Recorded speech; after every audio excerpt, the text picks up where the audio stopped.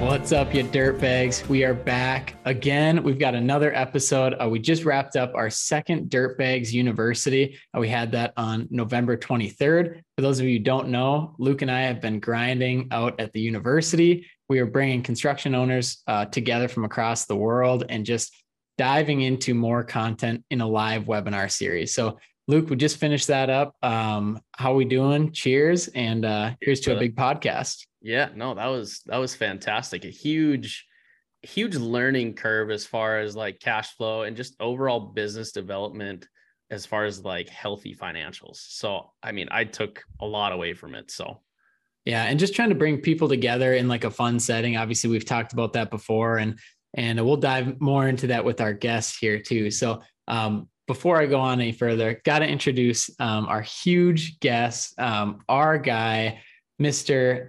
Diesel and Iron. We've got Brian Furness in studio. How we doing, brother? What's going on, guys? Thanks for having me on the podcast. I appreciate it. Thanks for joining us. Thank you for joining us, taking the time out of your day. Yeah, I think you're gonna have to teach Luke and myself on some backdrop ideas because you've got it going on out there.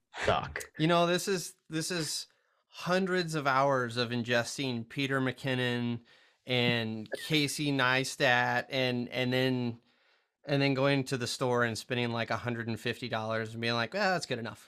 Worth it. It looks 100%. 100%. Because before I did this, in one of my early on videos, I said, I'm coming at you live from an Al-Qaeda terrorist training organization, because that's what it looked like. It was a totally flat backdrop and me just sitting here by myself. And I was like, this isn't going to fly. He's taking shots at both of us right now. Yeah, right. right. Yeah. At least you got some doors to break up the white background, you know. Yeah, that's true. There's a little bit going on there. You know, you got the corner, but you got the vent. Yeah. So Brian, I mean, for those who don't know, Brian owns Diesel and Iron and is also a host of the Sweat and Grime podcast. So Sweat and Grime podcast is just an electric platform. It's an electric podcast. I'd say it's somewhat similar to the Dirtbags, where you can kind of just let her fly. Like you, Rick, and Matt are just incredible hosts, and you guys have been, I mean, just killing it. So before we kind of dive into that, like the Diesel and Iron YouTube page, like if people listening aren't following you, I highly recommend it, because you dive into a little bit of everything. We also do it in a way that you're like delivering content. There's like strategy behind it. You're not just like throwing content at the wall. I mean, you have a strategy behind Diesel and Iron. So if you don't mind talking a bit about that and like how you got to where you're at right now.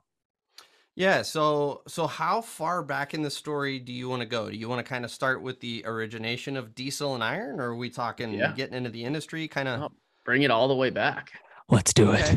All right. So here we go. Let's wind her up. So I started as a banker, believe it or not. My dad was in bank consulting. And so I decided out of high school, like, let's go make a shitload of money like Dad. I'm going to go into bank consulting. And so did an internship with him at a firm and did data analysis, and it was utterly miserable. But you know what? There's that nice carrot at the end that you're going to make a shitload of money. Yeah. And so that's the only thing that held me there too, because it was miserable. And so went into college, and I actually dabbled around with the idea of going into engineering. I started as an engineering major until calculus and physics absolutely destroyed me. Took calculus 3 times, you know, because it took that many times to get through it. And so that was very short-lived. And so I was like, okay, now we're dedicated to banking. And so I was like, we're going into banking. So I went and got my business marketing degree. And during getting my degree, I got a job at a credit union, because you got to start at the bottom. And in the banking industry, that's starting as a teller. So I want to say I spent about 6 years in the banking industry total, between doing internships with Dad, working at a couple different organizations, and then this credit union finally. And ultimately, I'm sorry, I'm not an inside guy. I like my facial hair. I like my tattoos. I like to be able to say fuck in the middle of a day when I get angry. Can't really none do of that that's going to happen. Yeah. Can't do that at a bank. And so ultimately I got out of the banking industry by getting myself fired. And I went into landscaping, and didn't matter. I was making garbage wages. Didn't matter that I had no idea what I was doing. I was outside doing what I love, working with my hands. And I had my mom's side of the family was in the skilled trades, and I had always had a ton of respect for them. And so that's kind of where I started to shift gears and go, I want to do something in the trades. Yeah. So I dabbled around with starting my own landscape company, failed at that. Worked at Home Depot, did a bunch of just a variety of jobs, and ultimately landed with my passion since I have been a little kid is construction equipment. I love every aspect about it. And so I told my wife one day, I was like, I think I want to go run construction equipment. And my wife is awesome, supportive, loving. She just said, all right, we'll go figure it out. And so I went and got a job within like 3 days of making that decision. I went and got a job running 40-ton off-road haul trucks. And like I was a kid in a candy store. It didn't even matter that I was in Texas at the time. Wages were garbage. I want to say I was making 12 or 13 bucks an hour running this off-road truck. And I was like, I don't even care. Like I would almost be willing to do this for free at this point.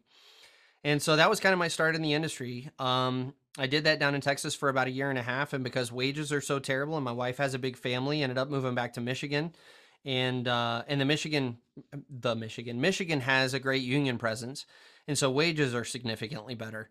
And so hired in with a residential company, kind of learned the ins and outs of the business, started to learn how to run excavator, dozer, got my CDL, driving a dump truck, kind of got all of my basics in.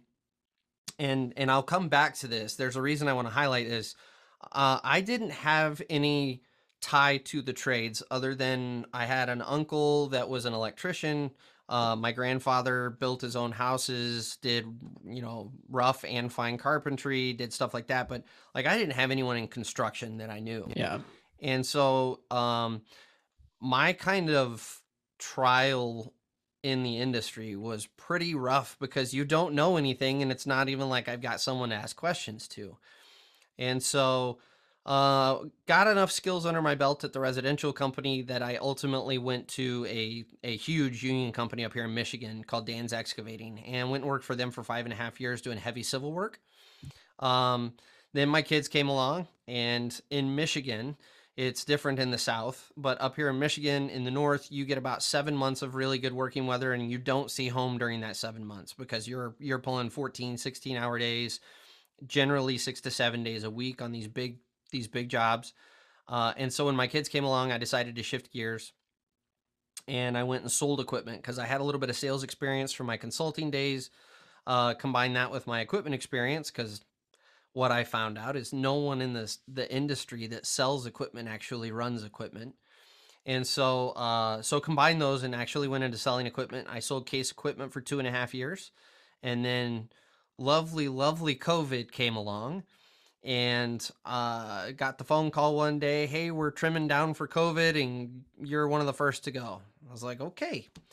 So when I was working at the residential company years back, I started a YouTube channel because I watched guys on YouTube run heavy equipment. I was like, well, shoot, I'll do that. I can throw a couple videos out there. And so over the course of like 7 years, I had put up 20 videos, maybe 30 videos. And when I got shit canned at COVID, I got online and I had like 1,100 subscribers. And I'm going, damn, 1,100 people randomly followed this channel with me putting zero effort into it. Like, what would happen if I actually went and pushed it? And you had no idea that this was happening? No idea. Because, it was like, this was the extent of my YouTube. I would take a video of me working for like 15 minutes or running a machine, and then I'd throw it online and then totally forget that I even did it. Like, that was the extent of my YouTube channel at that point. And so I had no idea. So that's why it was such a shock that 1,100 people, like, that's a small number in the grand scheme of things, but still, like, with no effort, 1,100 people wanted to subscribe. Yeah. So we made the decision, and yet again, my wife dove in head first with me, and we started the YouTube channel. And it was originally going to start as just like another heavy equipment channel. It was just, I was going to go out and film stuff running as I ran equipment, film some stuff, throw it up there, and people just watch because they love equipment. And I was on a job site one day, and there was this 18, 19-year-old kid, and we start chatting it up about what I'm doing and why I'm filming. And he goes, man, I got into this industry and I didn't know anybody. I didn't have a clue what to expect. And, you know, the bells are starting to go off because that was me. That's how I got into the industry. I know how difficult that is. And he's like, man, if there was just some sort of resource out there, someone with knowledge that was passing it on, that would have been so helpful. And that's kind of where the real bell went off. And I was like, that's what Diesel and Iron's going to be. I'm going to become a resource for the industry because I was that kid. I got into this industry and I got my ass chewed because I didn't have any basic skills under my belt. I got my ass chewed because I was asking dumb questions all the time. And then I got my ass chewed because that's the construction industry. But I didn't know that. I didn't know what I was walking into. Luckily, I had a thick enough skin that I stuck it out, but I could absolutely, I really empathize with the kids that quit after a week because this is a really hard industry to get into if you have no idea what you're getting into. And so that's kind of how Diesel and Iron was born. And that was about, man, I think we're just over 2 years deep into this. No, I take that back. We're almost 3 years deep into this now. Did you guys start right around COVID time? Right. Or so we officially made the big push. Yeah. Okay. And COVID is, so I got laid off in March of 2020. Yep. And so by probably May, June of 2020, we had kind of locked into, okay, this is what I'd like to do.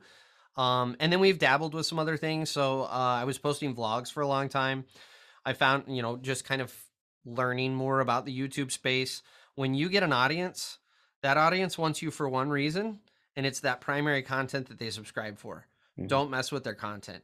And so all of my vlog stuff would get like maybe 200 views when I post a vlog, but my down and dirties, which are my teaching videos, will get like 1,200 to 2,500 views. And it's like, okay, well, the channel has voted. I will take this garbage vlog stuff out of here. And so I have a separate channel that's kind of simmering in the background. That's the Diesel and Iron Construction vlog. And all it is all of my old vlogs that are just posting once a week just to kind of build the content and build that channel out. And it'll build an audience that's there for that content. Yep. But I learned very quickly my teaching audience, they want the wisdom. They don't care about all of the cinematic footage and your dick jokes on the job. So yeah, it's interesting, man, because you went from 1,000 to 28.2 subscribers. I mean, it's jumped, and like you said, people are wanting to learn. They're not wanting to like waste their time just kind of mindlessly watching videos.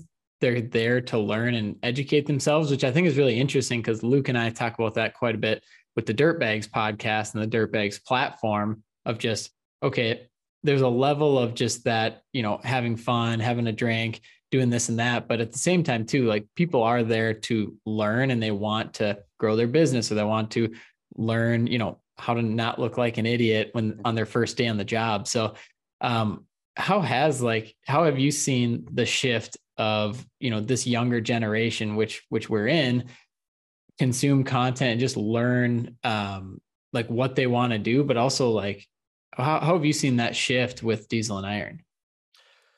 So it's been really interesting because, being in the industry, you kind of get the ground level view. And you've got these blinders on because you can only see your little area. And now all of a sudden I have this 30,000 foot view through the channel because now I'm getting thousands of comments from thousands of different people in all different areas of the country from around the world. And so, it's been really interesting because there's, we think of this industry and we just accept that apprenticeships are a thing. You learn on the job. That's how you go and get your knowledge. Excuse me. Allergies are terrible right now, so I'm probably going to hack all over this thing. That's okay. It's all good. But it's editing magic. For sure. But so that's kind of widely been accepted as the way you get knowledge in this industry. But that's the old school way of getting knowledge in this industry. The younger generation has come along, and I kind of used myself as a guide to all of this. The whole way I learned about all this camera stuff and lighting and audio equipment and how to set up backdrops was YouTube. I mean, 100% of my film education and audio education has been YouTube. And that's what the younger generation is doing for the construction industry. They're not going to go call up a dirt contractor down the road or call up their buddy that's got a bulldozer and ask how you do something. It's, well, I can hop online and YouTube something or watch a quick TikTok video, and now I've got that knowledge. The internet is becoming that that tradesman that they never had in their life. Mm-hmm. And so that's the major component that I'm noticing. But there's what the really interesting thing is, there's a second component to this, and there is a segment of the younger generation that wants to be in the trades, and everyone in their life is telling them it's a stupid career path and you're going to be a failure if you go that way.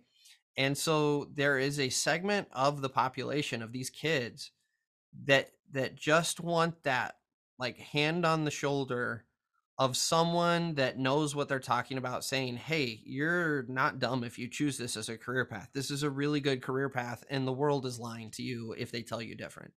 And so that's actually been the most fascinating thing to me, is how many kids want to work, and the real kicker is how hard the industry fights to keep them out.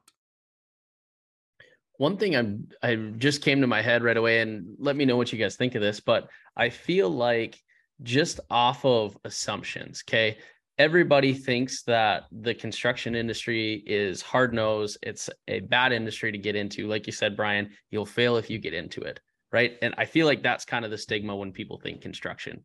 Absolutely. But it's totally opposite, right? Like it's almost kind of like a barriers of entry type thing. Yeah, it might be, you got to have some tough skin to get into it. That's just the old school way of doing it. But say you make that year or two, I feel like people value you so much more after that time and commitment that it's almost like they'll do anything to keep you after that. And then that's where your career kind of excels.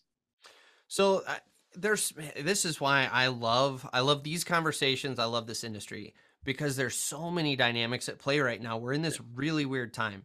I 100% agree with you now. Mm-hmm. The problem is we've only been in now for a very short time, because if you go back, traditionally, you think about construction, that's the grunt work. It's kids that, or adults even, that don't have an education. They don't have any other skill sets other than they know how to move dirt around, or they know how to lay block, or they know how to frame a house. Mm-hmm. And traditionally, as a populace, we didn't all have college educations. And so the vast majority of people were in the bucket of, I'm going to go do a skilled trade because I don't have an education to go earn more money doing this more educated skill. And so I would argue in the past, it wasn't that way. It was exactly what you originally described. It was, no one appreciated you. You were a dime a dozen. I don't care if you screw up, I'm firing you, and I'm going to get the next, warm seat, to sit down here and take your spot. But now, because of the fact that we as a country have spent the last 50 plus years telling everyone, go to college or you're going to be a failure, now all of a sudden our whole labor pool has dried up. Mm-hmm. No one wants to be in the trades anymore because you're a failure if you go that route. Mm-hmm. And just, I would even say, I would even argue just within the last 5 years is where contractors have really started to understand the gravity of the situation. And that mentality has flipped to where now, if you're a qualified, quality individual, people will fight over you. They'll pay for you. And yeah, there's never been a better time to get into the trades. But that's a relatively recent development if you really think about it. Yeah. Like probably 5 years, 6 years, right? Yeah, absolutely. Absolutely. I worked for Dan's. I left Dan's about 7 or 8 years ago, maybe 6, 7 years ago. And it was just starting to people were just starting to pick up on the labor problem. Yep. But it wasn't really the full-blown recognition of, oh, we have a huge problem with the entire industry. It was more of, oh, well, locally we don't have that many people. Yep. So it's really recent that dynamic has really flipped. Yeah, I'm speaking, off experiences in the past too, where I started at a concrete company. I was $12 an hour. I laid rebar, right? And I feel like, year one, that's what you did. That's just what you were hired to do. If you don't work out, you don't work out. But, after year one, you develop some skills, you develop kind of a system on how they operate. That's when tides kind of changed a little bit to where, hey, we need to, hey, you did this really good. We're going to give you a raise. Hey, you've got a company pickup now to get you from job to job, things like that, to where, I bring that into like our space, because if you can, like you said, I feel like you don't have to prove yourself, but if you are able-bodied, you're willing to learn, and you just take initiative, that's just going to happen regardless. Cause I feel like all of these companies need those good people, but again, like you said, everyone thinks that college was the way to go, which isn't really, as you can see by your YouTube channel. I feel like there's so many people that are just hungry for information now. As a college man yourself, I'm sure you could probably relate. Like, I didn't learn any of this in college. YouTube University is where you picked up on, right? 100%. And that's where everybody's going now. So for you, basically breaking down those barriers of entry for those younger generation to either, start their own or just give them some wisdom to get into the trades, I feel like that's super valuable. Yeah, it's as soon as I had that conversation with that kid, that was where it all just kind of clicked in because I was that kid. I know I keep saying that, but it really was, that resonated with me so hardcore because there were so many times where I thought, why am I doing this? Like, I've got to be doing the shittiest job ever to be getting yelled at this much. Yeah. And it took so much time for me to really understand, like, no, this is just the way the trades communicate. And sometimes, like, you have to outright tell like, I had a superintendent that I outright had to tell him to fuck off before I finally got his respect and he finally stopped hounding me about everything. Yeah. No one tells you about that because you're busy taking bubble tests in school and learning how to read a passage and regurgitate the information. No one talks about practical. Well, certainly no one's going to talk about trades knowledge in school. Why would we waste our time? Mm-hmm. So that's so true. And that's a school problem too, right? They're based off a curriculum that was good for, 50 years ago. Maybe they were, who was it? Was it John D. Rockefeller that said, I don't want a country of business owners. I want a country of workers or something, or a union of workers. That sounds right. I don't know. Something like that. Yeah. But I feel like that was the whole mentality back then too. You go to college, you get a good job, you retire, and off you go.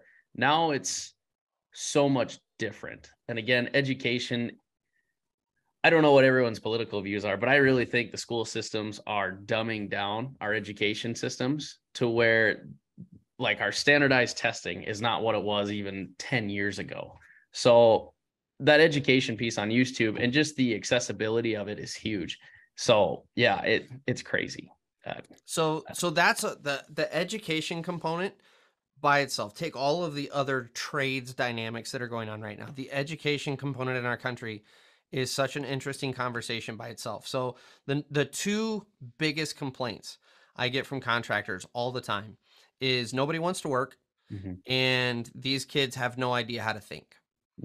And I hear that all the time, again, because I'm dealing with the aggregate thousands of contractors. All the time you hear that. No one wants to work and these kids don't know how to think. And so I really spent a lot of time thinking about that. If you think about it, our kids are coming out of the education system and they're acting exactly how we've trained them to act. Correct. If you think about your entire education is spent preparing for standardized tests, which are A, B, C, D answers, or none of the above. That's your entire education as a kid. And so what happens is, first of all, let's address the no one wants to work issue. There's a couple dynamics going on there. First is the contractors have got this preconceived notion that, oh, well, you guys look kind of young. You must fall into that category. I've already written you off. And so I'm going to be a dick to you all day long. And I'm going to yell at you and scream to you until you prove yourself.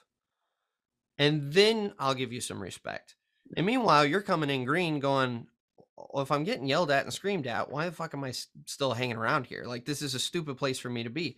I'm going to McDonald's. And in this day and age, McDonald's is only paying maybe $1 an hour less. What you would be out there. That's well worth it. Yeah, I'll go make that trade all day long. So that's one dynamic that's going on. The second dynamic there to the whole no one wants to work thing is anyone that has any sort of drive wants to succeed naturally. No one wants to have drive and then go take a route of failure. When we've told everyone in the education system that college is the only way to be successful, by default, the only kids that are going into the trades outside of the ones that have a really strong desire to are the kids who don't want to go to college because they have no drive. They don't care. And so we are getting the kids that literally don't give a shit and they don't want to work. But that's not this younger generation being worthless. It's the fact that we've taken everyone we can possibly shove into college and we've told them go to college. And so we only get the leftovers. And then you go over to and this is the really interesting thing, you go over to the issue of these kids don't know how to think. Well, you've just spent the past, how many years are you in school in total? Roughly 15, 14, somewhere in there. 14, 15 years. Yeah. So you've taken these kids for 14 years and teaching them, you read this passage and you pick from A, B, C, D, E. And so now you want those kids to suddenly go out into the real world and you want them to critically think for themselves. Yet you've done nothing but teach them how to take a bubble test. You didn't teach them critical thinking at all. So these kids literally don't know how to think outside of A, B, C, D, E. If it's not on the paper, you pick E. There's still an answer that applies. And so you go put that kid on a machine and say, hey, figure out why this is broken. How are they supposed to even know where to start? You haven't given them the skills to even begin to dissect that problem. Mm-hmm. And so really, I'm in full agreement. Our education system is totally failing our kids on multiple levels. Take the trades out of it entirely. The fact that we're teaching entire generations how to not critically think is terrible. Like you have to be able to think for yourself. You have to be able to dissect a problem and come up with a solution when one's not given. And we're totally failing our kids that way. No. What do you see on your videos for like, your Q&As? What are some of the questions people are asking you? Is there kind of a trend that you've noticed as far as the questions? The biggest trend, how do I get into the industry? Like and that's what angers me the most about our education system is we're failing these kids so hard that these kids don't even know how to get into the industry, which my answer is fill out an application. It's literally, there are no hurdles. There are no steps. There's no special screening or testing. You literally go hire in at a company as a laborer. And yet we failed our kids so much. In fact, I want to do a whole video where I just go up to a high school and as kids are coming out, I want to stick a microphone in their face with the camera and say, hey, how do you become a lawyer? How do you become a doctor? And they're going to be able to walk you through all those steps. Oh, you got to go to college and then you got to go to law school, take the bar. They'll walk you through every detail of it. And then I'm going to hit them with, well, how do you become a certified plumber? How do you become an excavator operator? How do you become an electrician? And all those kids are going to stand there with their mouths open. None of them know because we don't talk about the trades in school. That's for the riffraff. I'd love to hear that feedback too on what some people say, like, well, I'll never go to the trades. Why would I need to know that? Or that's, I don't care. I'm not going for that. But if you think about it, how many kids, male and female, how many kids grow up playing with Tonkas in the sandbox or taking dad's hammer out and banging some nails into a piece of wood, or you're out cutting down trees with a saw? I mean, I'd say 90%. A lot. Absolutely. A lot. Yep. And you're telling me that out of this giant funnel of life that we have, you start with 90% of the kids being interested in outdoor things, trades related things. And somehow in the funnel of life, only 2 to 5% come out somehow being interested in the trades. Like, give me a break. That's not life filtering those out. That's our education system telling them, hey, it's time to put the toys away and it's time to get serious about what you're going to do. So I'll take a different stab at this. Do you think it's getting better? I mean, this is for Luke and you, Brian, because what I've kind of seen is that, just the way people consume content, like there is this cult-like following of dirt world content. Like people love looking at machines. They love getting involved. And I feel like it's getting better. It might not, if we look at the numbers, but there's never been like this platform where people can just enjoy like heavy machinery, like so easily. So do you think that that's kind of going to help it on top of COVID, like putting the axe down on college education systems of like, why am I paying 20 grand for a semester for online education? Like this doesn't make any sense. Do you think it's shifting at all? So Luke, do you want to answer that one first or you want me to? I've kind of got to Luke. I've got kind of Luke, that was a really good question because my head kind of went to a different area. I think it is getting better, right? But I also think there's new struggles with that, right? Yeah. Like it's not easy for business owners to find those people. Everybody knows that. Obviously, I'll call it blue collar and trades is getting a lot more interest. because of social media, and people can see, how cool things are. Like Ken White, he does a fantastic job on just presenting what they do day to day, right? But there's also missing pieces, right? They only show the good stuff. I think more people got to show the bad. But then on people's standpoint, it's entitlement. I feel like the biggest thing right now is entitlement and expectations. Nobody wants to start at the bottom.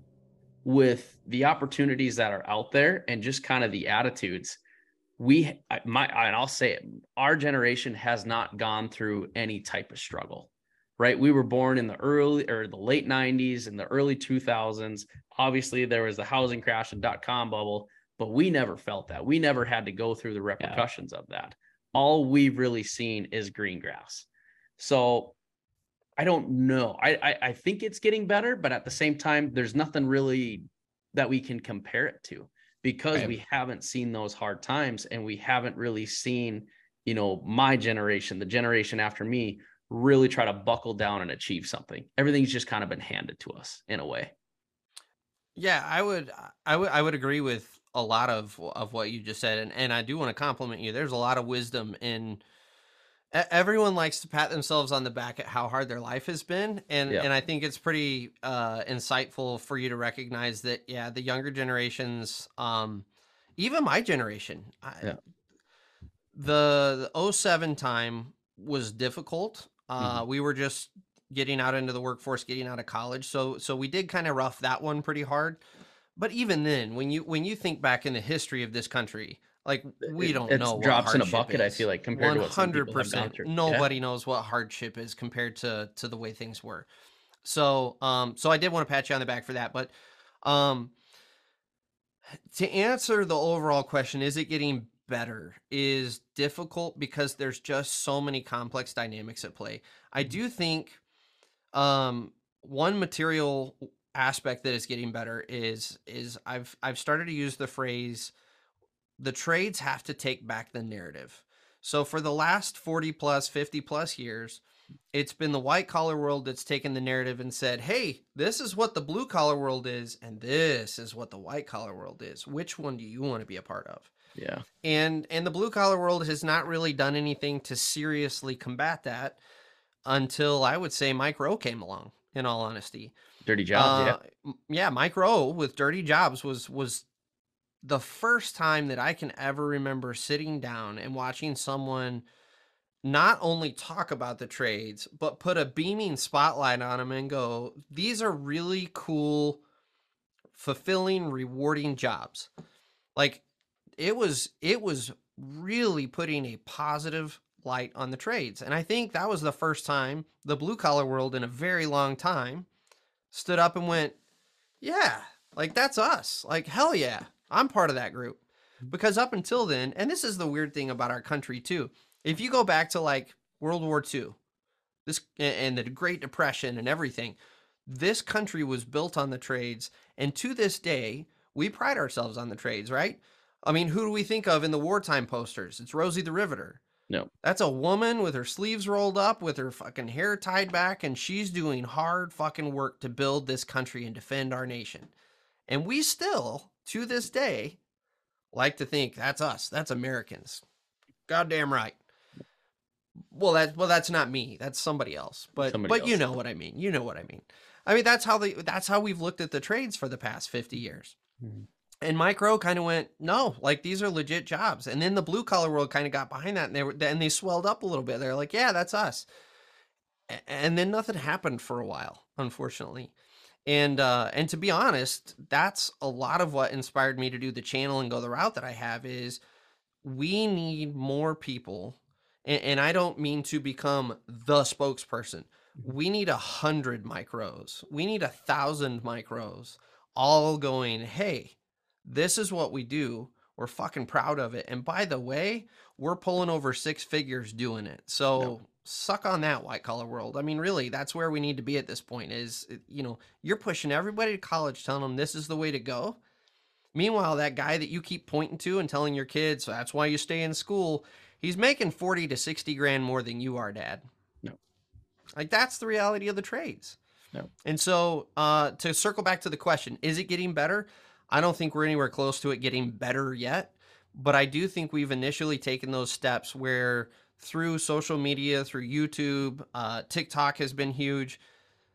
The trades are finally starting to take back that narrative a bit, and they're starting to gain the confidence to stand up and go, you guys are wrong about us. This is not a route of failure. This is not just for raging alcoholics who can't get a regular job. This is a legit career path, and we're making really good money.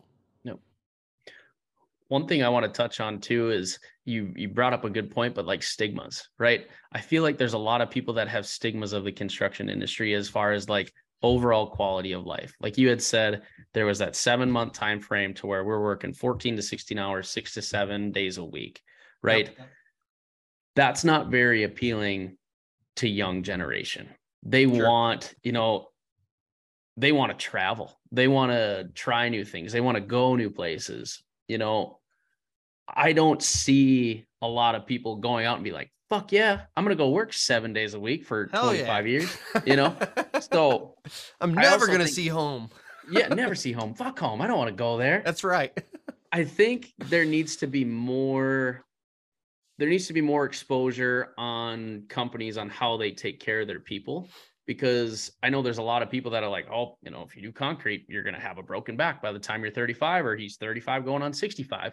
Right. So, and I know there's a lot of companies out there that really try to invest back in to give the best type of machinery, the best type of, management structure, the best type of just overall good business policies to try to make everybody's job easier. But you don't hear about a lot of them unless you experience them.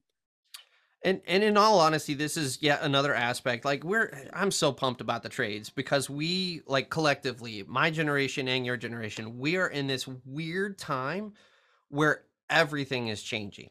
Yep. And so, again, traditionally, the trades has been exactly the stigmas that you talk about. It's been crazy long hours. It's been you're an asset. That's one thing that I will say construction has done really well, is managed to make people into assets as opposed to thinking them of people. And so as a result, yeah, I agree. The trades have not been appealing for a long time. But we're finally at this point where there aren't thousands of bodies behind you and I. Yep. that we can just go out the door and they can find someone to fill that seat tomorrow. And so as a result, the contractors are now having to kind of wake up to the fact that business as usual isn't going to work. You do have to cater to the younger generation, because in all honesty, between you and me, the younger generation's right. We shouldn't be working the crazy hours. We should be doing more to take care of our bodies. We should be doing more to protect. OSHA came around, and everyone, of course, had a problem with OSHA in the beginning. How dare you try? How are we supposed to get our work done with all these safety rules? Yeah. And yet now you go on a job site and people are pissed if OSHA doesn't have a say in what's going on. No. Of course, we're going to wear hard hats and we're going to have fall protection, or I'm not going to work. It's a right. And so we're kind of in the next stage of that, to where contractors are having to recognize, like, no, we should not be working unbelievable crazy hours just for the sake of doing it. Now, it's construction, it's the trades. Mm-hmm. There's going to be days where there's no getting around it. We got to pull the hours. We've got to get this done. But does that need to be the norm for everyone across the board all the time? Absolutely not. No, I 100% agree. The like you said, the long hours are tough. There are times where you're going to have to do it, right? If there's certain, like we did a water project over in, way west North Dakota, to where the only time we could perform this was after hours, right? Yeah. There was no getting around it. We had to cut off water supply to a building. That's the only time they would let us. So yes, there are instances like that. But as far as having, a quality of life given to your guys, and to have, your employers show that to them, that's where you're going to get your good people. And again, for anybody who owns a business here, start doing that if you're not. Yes. Yeah. And go ahead, Luke. Yeah, I was going to say, Luke, even like snow removal too. I mean, you can't control, how that's going to work. Like, you need to be out there, and it needs to kind of be those long hours. But I've also seen companies too that take very good care of their employees, and they, it's almost like it's got this momentum or this compound effect where all of a sudden the gas station is giving them free stuff, and then they get the city contract, and then they're flying the flag, and like they just love being a part of the company. And that's a whole nother like subject, but really taking care of them and showing them that, hey, we appreciate you so much. We're going to show you that we do because we need you here. And the days of just like kind of jumping in, jumping out are going to get a lot tougher because, Brian, like you said, there's not a whole lot of bodies around, especially in the next few years, when other people start retiring, the baby boomers, it's going to be even more difficult. Absolutely. I think, again, so many factors at play. You've got a bunch of the boomers, the median age in our industry, I want to say, is like 55 or 56 right now. Mm-hmm. And so you're talking within the next 10 years, a huge portion of our workforce is going away. We still don't have nearly the number of people coming in the front door that we need to even begin to try to replace those people. Contractors are aware of the problem. America isn't going to find out about this problem for about another 5 to 10 years. When you go to build a house that should have cost you $250, $275, it's $450 to $500 now, and that's just because of labor costs. Because you're now paying double. Of that with COVID, though. I think 100%. COVID was a really good wake-up call on that, because absolutely just the price increases just because of availability. Well, and so this kind of goes back to the previous question of, is it getting better? In some ways, I would argue it's not getting better. And one of those is, again, politics aside, whether you agree or disagree, we just did that huge college debt relief. Mm-hmm. And so all that did in my mind is it took this next generation that's getting ready to make the big leap on what they want to do with their life. And they go, oh, well, college is still viable because hopefully by about the time I graduate, there's going to be another college relief college debt relief that comes through. And then I won't have all of those student loans. Yeah. And so we didn't address the main root cause of the issue. We just put a big giant Band-Aid over top of it and went, good enough. Yeah. And so all we did is tee up another generation to go with the false hope that they're going to get debt relief and they can go get this free education. And I'm sorry, that's not the case. And so, America's going to have a giant wake up call here in the next 5 to 10 years because labor rates are going to go crazy. Mm-hmm. And everything is, at the end of the day, everything's a market and it all flows as a market. Right now, you have a huge demand for tradesmen and you have no supply. And so just labor prices alone are going to continue to rise and rise and rise while you have all these college graduates. So you've got a huge supply and no demand because there's all these jobs that are already filled with college graduates. They're going to be making 40, 50 grand a year because why would I pay you more? No. You're now the new skilled tradesman, essentially, is what's happened. We've flipped the whole equation. Mm-hmm. I'm seeing the trends, though, of a lot of these big tech companies, these big corporations doing a lot of layoffs. Yes. A lot of layoffs, to where that should kind of tell people like, oh, hey, maybe it's not very green on this side. We could get cut like that. Absolutely. One of the things we've talked about is colleges should be required to implement some sort of an educational tool when they try to convince you to go to college. Yep. If you pick a certain major or you talk about a certain major, they should be able to supply how many jobs there are for that, and then how many college graduates are graduating every year with a degree for that, just so you have an accurate representation of what that job pool's like. Because right now, there is no truth and honest information. It's go to college and you'll make a shitload of money. It's guaranteed. I'm not going to put that in writing, but it's guaranteed. Yep. That's what we'll tell you that right now. Just trust us. Yeah. And by the way, money, when you decide to go to college, rains from the sky around you. It's magic. Free. It's the most incredible thing. I didn't even have to put effort in. I literally went and spent a half hour filling out these forms, and money just started. It was like a Nickelodeon show. Money just starts raining down from the ceiling around me. And you can use it on whatever you want. Yeah, you can buy a car with it. You could buy a TV. Like, you don't have to use it for college. It's incredible. And then on the backside of that, they're like, oh, by the way, that debt that we gave you, you can't ever get out from under it. You can't declare bankruptcy. You can't treat it like medical bills. It's with you forever. So, sorry. Figure it out. 20% interest on that over 20 years. 100%. Yeah. Enjoy life, buddy. I'm going to tell you right now, if it weren't for the fact that my parents helped us out with my student debt, I am 38 years old and I still would not be in a house right now. That is what student debt does to you. And that's with a marketing degree. That's a business degree. And not to toot my own horn too hard here, but I'm not an idiot. I could have gone and gotten a pretty decent white collar job and still struggled to be in a house at 40 years old. Yep. 100%. It just like taking that, like the realism of that is it's really kind of shocking, because that is just the trend right now. Nobody can afford anything because they have, I'll call it bad debt. They have this really bad debt behind them that they can't shake, and it always stays with you.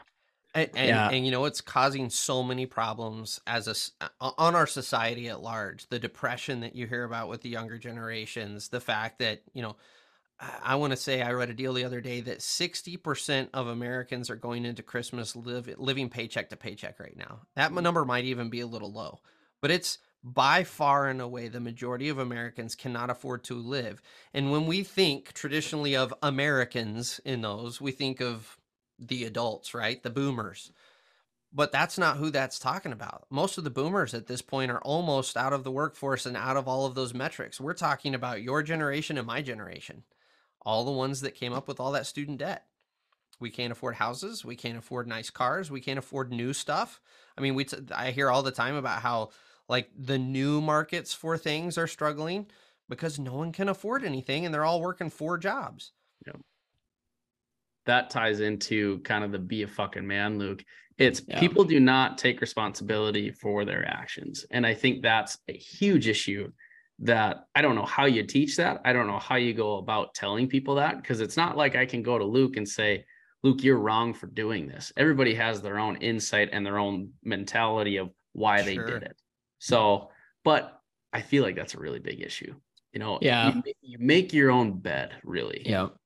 Yeah, so, Luke, and on that episode too, my dad was just in Arizona, and he had just listened to it on the way, and he actually loved the episode. And because I was like, I don't know how he'd take it. I would assume that he liked it because I think it was very passionate, but it was just like, just kind of laying out like, be a man, and that's really what we talked about. And in my opinion too, it's like, when you're 18 years old, it's a shame that you can take that much money out just that easily, and that's what everyone's doing. So there's a huge issue and a huge flaw there, but also like, everyone's telling us to go to college and take out 40, 60, 80K in debt. And it's just a number. Everyone in your life is telling you to go do that. Why would you argue? Yeah. Yeah. Like, I mean, that's just big gotcha. More mature. Yeah. See where they are in life. You're like, oh yeah, that makes sense. They did it. Absolutely. Well, yeah, surely if my guidance counselor, if my teachers, my parents, everyone is telling me go to college or you'll fail, that's every authority figure in my life that means anything right now. Like, why would I go against all of them and choose this path that everyone's telling me I'm going to fail at? And that's, again, where I'm getting these kids that they just need that hand on their back of someone that's actually in the industry saying, you're being fucking lied to, man. I'm sorry, but you're being lied to, and we got you. If you come over to this side of the fence, we've got you. You're going to have a good paying job. You're going to have a lucrative career. You just have to put effort in. That's all we require. We don't require sitting in a classroom for an ungodly amount of hours. We don't require you pay $60,000 up front for your admission. We just require you fucking put some effort in. Yep. That's a pretty low ticket to admission. It is. Man, Luke, we should have had Brian on the Be a Fucking Man episode. No shit, Brian. I'm all about it. I'm all about it. We could do a Be a Fucking Man part 2, or Be a Woman part 2. Yeah. There you go. We could do a part 2. I think that episode actually did really well. And I think people love we talked about invoicing. We talked about being a man. We just dove into it. And I think it was just you and I, Luke, wasn't it? Yeah, that was a you and I special. It's hard, man. I mean, and Luke Payne kind of touched on it a little bit, but I go a step further and say that really just kind of values overall, I feel like, are eroding. And I'm not even going down the road of being a Christian and being held to some standard or something. I mean, just genuine, like, just looking out for the guy next to you. We have become so self-centered and we only care about what we can get out of the deal. And then you turn around and you fuck the guy next to you because, you know what, I got ahead. And I feel like America has really just kind of dove headfirst down this road. And it's not just at a personal level that affects people. Like, businesses are having huge impacts because employees don't give a shit. Mhm. All I care about is getting my paycheck and then I'm getting out of here, which I understand. I get that. But at the same time, if the business is looking out for the employee and the employee is looking out for the business, that's a synergistic relationship that will go somewhere. Mhm. But when the business is trying to fuck the employee out of money and the employee is trying to fuck the business out of time, trying to get extra days off or whatever that is, that's where we are right now. And it's not working. And everyone's complaining about it, but no one's willing to be a fucking man about it and own up to the fact that, oh, I have to stop being such a selfish prick to everybody. Like, start putting other people first. And if everyone starts doing that, all of a sudden this whole train turns right around. Don't cut off the hand that feeds you. Absolutely. That is, I remember my parents. There's no better way to put it. Yeah. My parents said that to me all the time. And it obviously I understood what it meant, but like, I feel like people don't understand what it means until they're like, oh, hey, that's kind of fucking me when I do that. Or, oh, hey, maybe I probably shouldn't do that. That's going to affect me in the long run. So I always thought that it was don't bite the hand that feeds you. Maybe I heard it different. He said don't cut off the hand. Oh, I you know what? I've heard it so many times. My mind just filled it in for you. I think both could work. I mean, obviously, there's two sides to that one. If you cut it off, true. you know, say somebody is milking the clock on a business side, and they're like, I don't care. I'm just here to get paid. Yeah, it's probably, you know, that could be biting or cutting off. I don't know. I think that's even better. So I'm gonna start using that one. Yeah, don't cut off the hand. We're going deep with this one.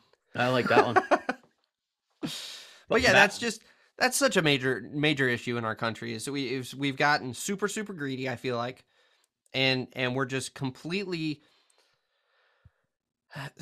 A lot of us are selfish. I'll actually use the word selfish. A ton of us are selfish, but I think a lot of it too is just being self-centered. And if you really think about self-centered, we use it in such a horrifically negative context, like you're just an outright asshole. But self-centered is just you literally don't think about other people. Yep. And I do think there's a big portion of this country that literally just doesn't think about other people. Like, it never occurs to them that me deciding I didn't want to do this podcast randomly this afternoon and going for a walk with my kids instead. Like, there's no thought beyond that. It's just, this is what I want to do and I'm going to go do it. It doesn't, like, there's no thought into, oh, well, both of the Lukes had their afternoon arranged for me to be on this show and their time is also valuable. And I'm totally disrespecting them by doing that. There's just, they don't even go down that path. It's just, oh, I want to go for a walk. I'm going to go for a walk instead. No, that's true. I think that's a major issue that we're seeing in the trades right now is these kids just, there's no thought beyond what I want in the moment. And you have to think beyond what you want in the moment. And that's not just the trades. That's everything in life. Yep. The trades just hit you with it a lot faster because you get to be a kid and play in college for 4 to 6 more years than you would had you gotten into the trades. Yeah. Yeah. And yeah, Brian, we're just like excited to, you know, we see this huge problem and like, we all know we can't do it by ourselves. So like just taking that small piece and then just owning it and like giving it your all, you know, to help the industry, you know, I think we will see that movement. And I think I've seen a little bit of it. But yeah, it's exciting to me. I guess I'm probably more on the optimistic side, even though it's very scary when you think of, you know, when everyone does start retiring, but it's just a huge problem that has to be solved. And so I'm excited to like, you know, keep bringing people together and keep, you know, doing things like these to really help the problem and not like make it worse. I'm a firm believer in these sort of conversations. And that's why we started Sweat and Grime. That's why I push this narrative in Diesel and Iron. That's why I try to get it out in any platform I can, because if you think about a stadium of people, if everyone's screaming something different, it's just fucking noise. But if all of a sudden that stadium starts screaming a phrase, it is an overwhelming, resounding sound that you cannot ignore. And ultimately, I feel like that's what we have to do as the trades, is we have to have these conversations so that collectively, through our podcast, through all of these platforms, that message spreads. And now when you talk to a tradesman about what the problem is with the trades, instead of you as a white collar guy or someone outside of the industry getting 10 different answers to where it's, I don't know what the problem is. It sounds like you guys are the problem. Now, all of a sudden, we're all on the same page. We're all saying the exact same bullet points. And all of a sudden, everyone's going, oh, we got a fucking problem and we need to address it. But that hasn't happened yet. But that's why I get excited about these conversations. Yeah, definitely, man. And yeah, we just can't thank you enough, like you said, for taking your time to being on this, the Dirtbags podcast and being on the show. I know, we were on the Sweat and Grime podcast before, and which is always a blast. But yeah, man, we're just going to keep like putting that next foot forward and like keep doing our thing. And, it's just cool to see guys like you and obviously Rick and Matt out there, just doing your thing. But we appreciate you and we appreciate your time. And thank you to, everyone listening too, for diving into this conversation. Obviously there's like so much more that needs to happen after this conversation. But just what an incredible opportunity to get to talk to you today, Brian. I really appreciate you guys having me on. I appreciate obviously being a part of this conversation. It's not like I'm talking at you guys. I'm talking with you guys, and just having others in this united front with us. Like, I'm all about it. And yeah, I appreciate you guys having me on. It's been great. Yeah, absolutely. Thank you for the wisdom, Brian. It was great.